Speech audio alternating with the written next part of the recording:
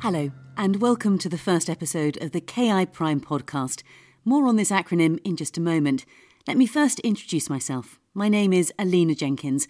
I'm a presenter and journalist for the BBC, and I'll be your host for this podcast series. I'm also an affiliate of the Karolinska Institutet in Stockholm, and this is where our story begins.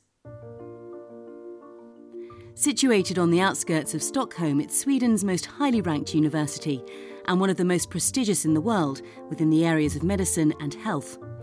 Many will know about KI because of its long-standing relationship with the Nobel Prize, and it's through this connection that the Karolinska Institutet has gained a unique insight into medical research findings around the globe.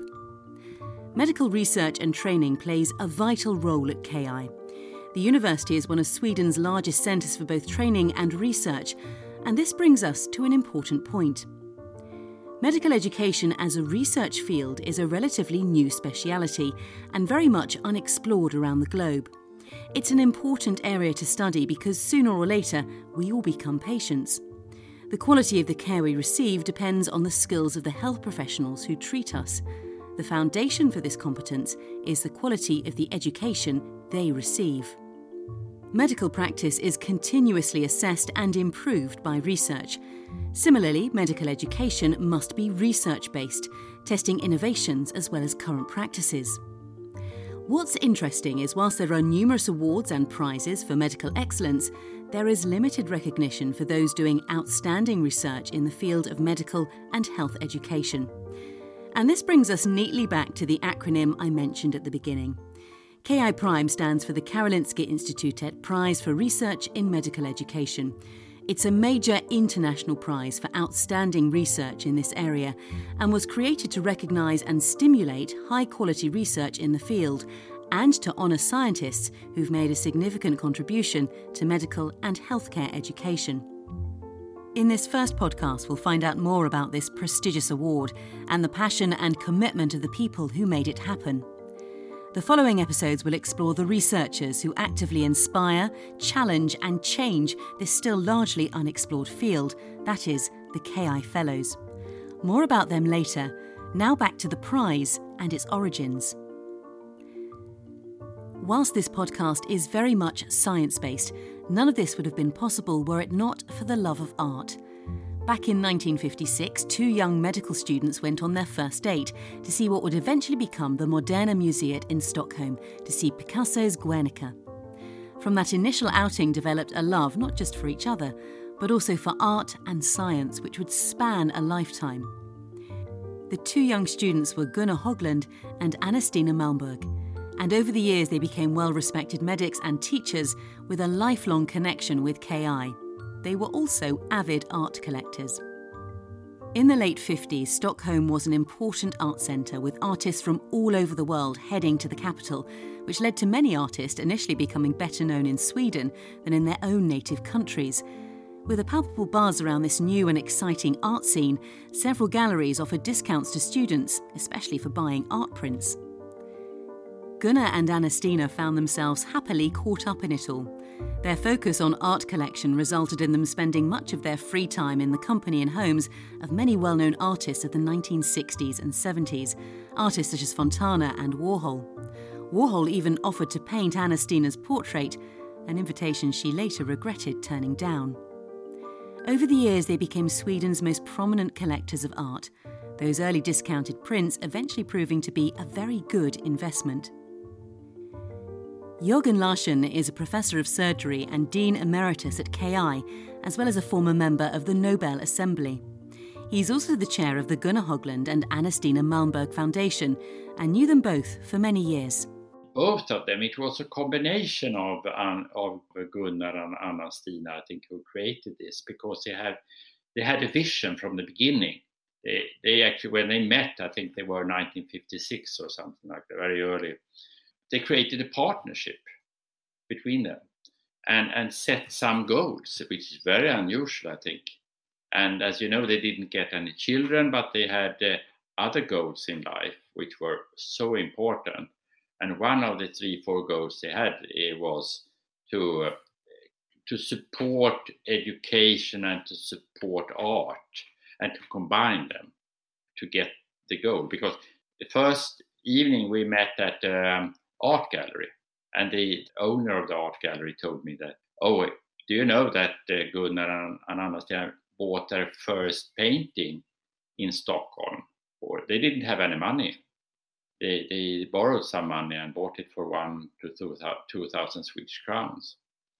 And then they started to achieve one of their goals, to combine art and education, to try to and to use the resources from buying art. So this painting went from 2,000 Swedish crowns to 1 million or more. Their first painting. So they were planning thoroughly for how to develop certain areas, to be physicians, to do some research, to focus on education and art, and combine that for getting resources for this prize, for example.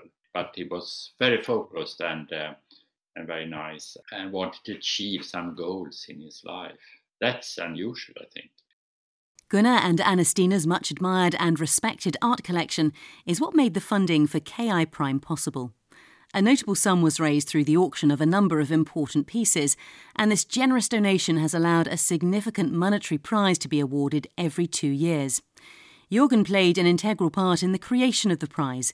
When he came to KI in 1996, he had an extensive background in education, something which would bring him and Gunnar together. And I had come from another university, Linköping University South, smaller one, who have actually very much developed education as their most important tool within the university.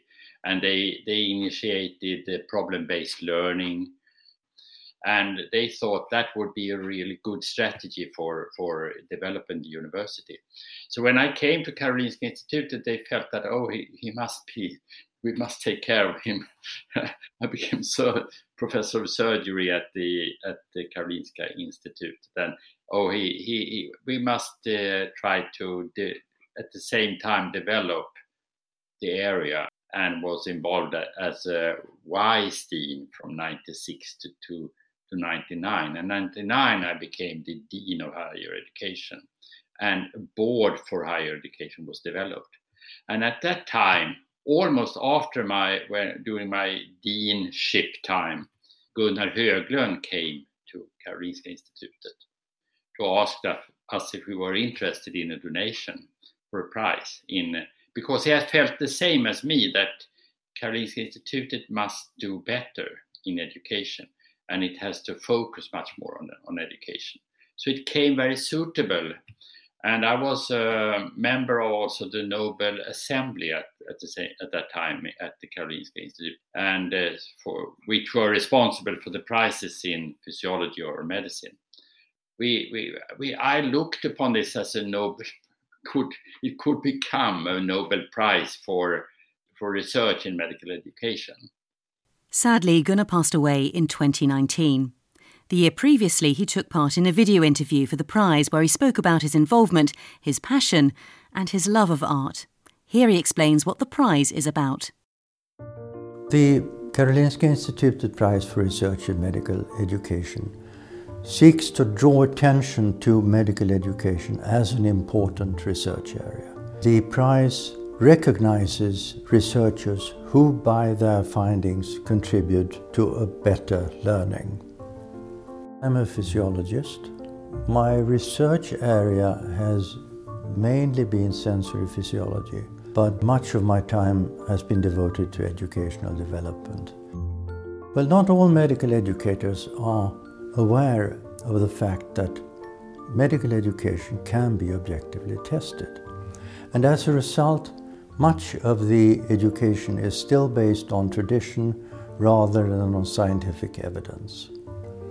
This situation that a part of medicine is testable, but is not objectively tested, would hardly be accepted anywhere else in medicine.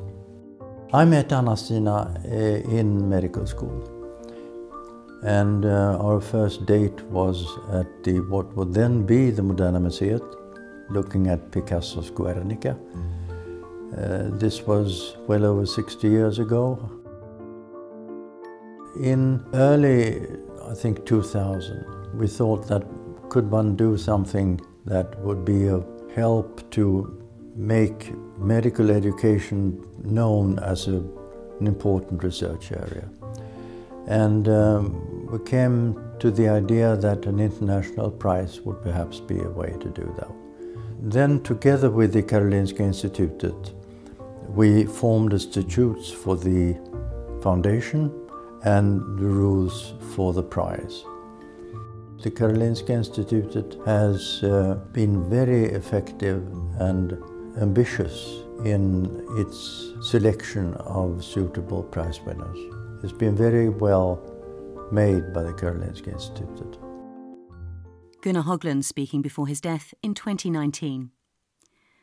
Professor Brian Hodges from the University of Toronto, Canada, was the recipient of the prize in 2016 and is now a member of the prize committee. With his colleague Robert Paul, they wrote an academic paper on the history of the prize. They explained neither Anna-Stina nor Gunnar came from wealthy families that had a tradition of philanthropic giving. As a result, the decision to become philanthropists emerged from their own life experiences. When asked how and why this happened, Anna-Stina and Gunnar cited 5 reasons. The first reason was that they believed that medical education research was a crucial social policy domain, one that merited support. The second reason was that they were convinced that this domain was materially underfunded and that a moderately sized foundation for Sweden, such as theirs, would be large enough to have a material impact. The third reason offered was that they understood that a moderate amount of money could have a large impact, as medical education research was reasonably low cost, yet foundational to healthcare and professional practice. The fourth reason was that they believed that the creation of a global research prize, the KI Prime, would have the effect of supporting and elevating the educational reputation of KI. The fifth and final reason was simply that they could. Their personal and family needs were moderate, and as a result, they had great freedom in how they could use the proceeds from the sales of their art assets. During the COVID-19 lockdown, I spoke with Professor Hodges about his work, research and connection with the prize, and he told me why Gunnar and Anna-Stina's philanthropy is very rare in the world of medical education. Philanthropy in general has a long history in other areas, and of course in the paper we mentioned the Nobel Prizes. So Sweden is got a long history in the world of the creation of the use of philanthropic resources to support science and research. Medical education, however, is a stranger to philanthropy, and in very few parts of the world has much been done in the past with supporting medical education or medical education research through philanthropy, short of the kind of thing you would see in North America, such as a building named after a person, or maybe a medical school named after a person. But in this specific area of research, recognizing that medical education research should be treated like biochemistry or physics, this was the brilliance of Anna-Stina and Gunnar. They argued that medical education research was as important as all other areas of knowledge and science, and wanted to propel that. So in the Swedish context, as we wrote in our paper, this was a fairly new idea. And around the world, although there are a few other examples of, for example, endowed chairs in medical education research, there still remain very few examples of philanthropists supporting this area. Sari Ponsa is Professor of Orthopaedic Surgery at KI, head of the Emergency Department at Södersjukhuset Hospital in Stockholm, and she is currently the head of the prize committee. She knew Gunnar and told me what he was like. Gunnar was a real gentleman. He was always polite, always looking forward to things, always coming with new ideas. I think I actually met him 2001 or 1999 when I was participating in a course for future teachers, I think it was called, and he was involved in that course as one of the people that were responsible for the designing the course. And already that time he was very caring and very smart person, actually. And it was also very cute with him and Anna-Stina, his wife, that they have been together for so many years. You could see the connection when you met them both in the same time. Annika Osman-Wernersen is a professor of renal and transplantation science at KI, as well as a senior consultant in pathology. She was the Dean of Education and is currently the Academic Vice President of Higher Education. She also met Gunnar at the course almost 2 decades ago. He was very nice and a very humble person, I would say. I went to a course called Future Teachers at KI. It was now 20 years ago, and he was involved in that course. And he discussed with us, and he had always good suggestions. And as I say, he was very humble, and he was very interested in your work and gave good advices, I think. But he was also very aware of that it could be problematic to work with education at KI, because KI is very famous for the research. Education is quite small compared to the research we have here. So you have to struggle to really get the opportunity to talk about education and put forward the different problems and questions and also the good things that happen, because it tends to drown a little in all the good research we have. So you have to really be strategic, and I think he thought a lot about that and wanted to help KI to really show the importance of medical education and medical education research, actually. The passion, insight and generosity of Gunnar and Anna-Stina has enabled this prize to receive broad international acclaim over the years and has been awarded to some exceptional researchers. Many nominees have applied for the prize, all highly respected medics and researchers. But what are the committee looking for, and how do they decide who should win? Here's Sari. I think the impact of the research for real life is important. That it has promoted medical education in somehow. We get a lot of nominations and we are looking at the impact of the research. It's a research prize, so you have to have a lot of publications in good papers, but still the impact of the research for medical education, for teaching, learning is very important for this prize. There are a number of steps which have to be followed before the winner is decided. The prize committee have a hard job of evaluating all the nominations and preparing a suggestion to KI.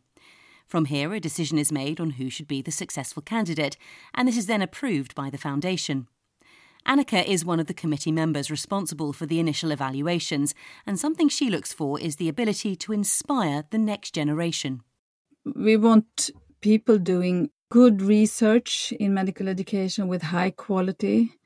And I think also people who really are dedicated and work in a broad way. I think it's important that people can engage and collaborate international to find networks and really can contribute to this medical education globally.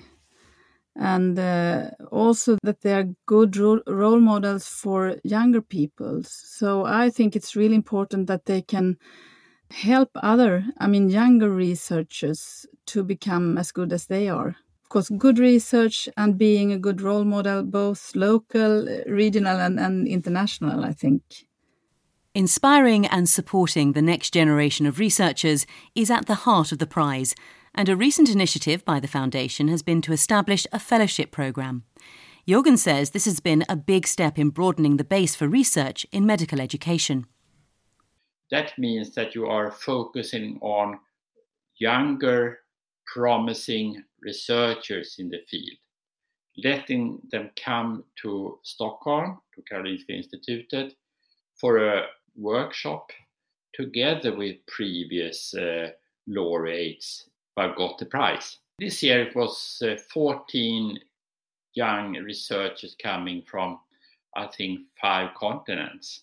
And that gives a background or a platform for developing the area, because the prize could sometimes be given to those already established, those who have done a lot of things, but is perhaps not as active as they were 5-10 years ago.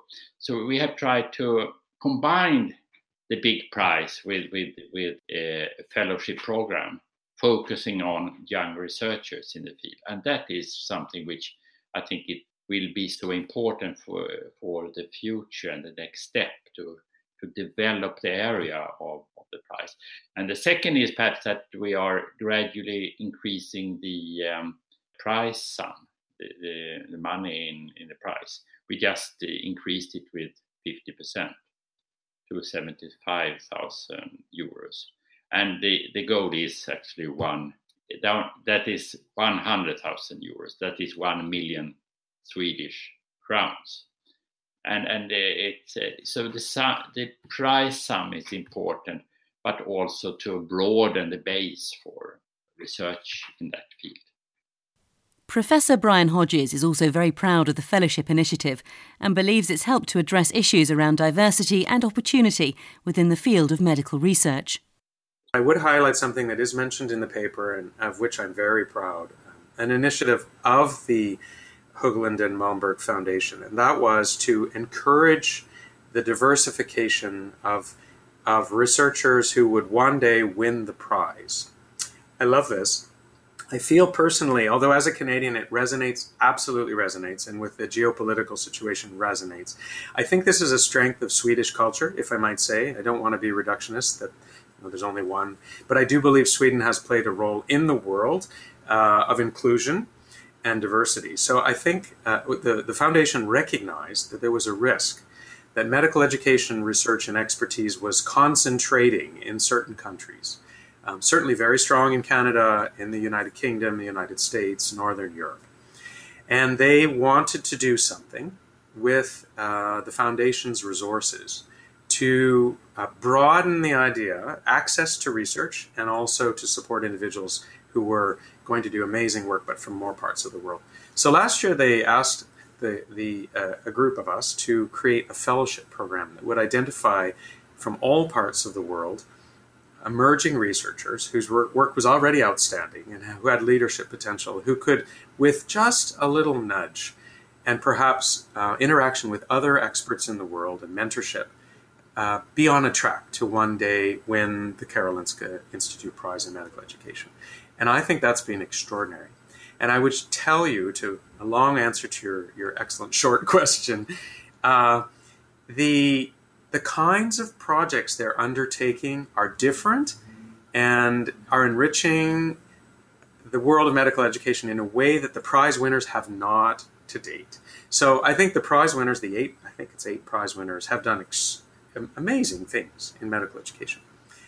But to share examples, a researcher from South Africa looking at medical education in the South African context, a cognitive psychologist from Singapore talking about how in that culture and that context knowledge works in the practice of healthcare. A scientist from who originated in South Asia, who's moved to Europe, talking about how knowledge works across contexts and cultures. I mean, these are very exciting things that were not, and I would include myself, these were not areas of knowledge that were familiar to many of us who have had the honor of winning the prize. So I think there's a lot of exciting things emerging from this group. From early conversations 2 decades ago and a passion which goes back to the 1950s, Gunnar and Anna-Stina have built a legacy, and one which continues to grow and inspire. As Brian Hodges wrote in his paper with Robert Paul, one immense legacy of Gunnar and Anna-Stina will be that KI Prime will continue to recognise and stimulate high-quality research in the field and to promote long-term improvements in educational practice, their original vision for the prize.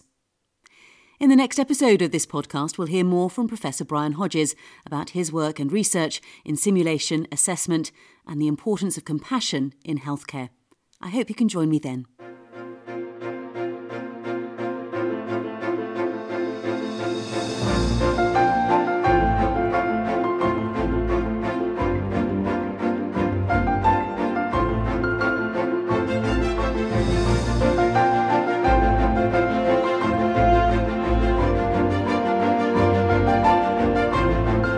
Thank you.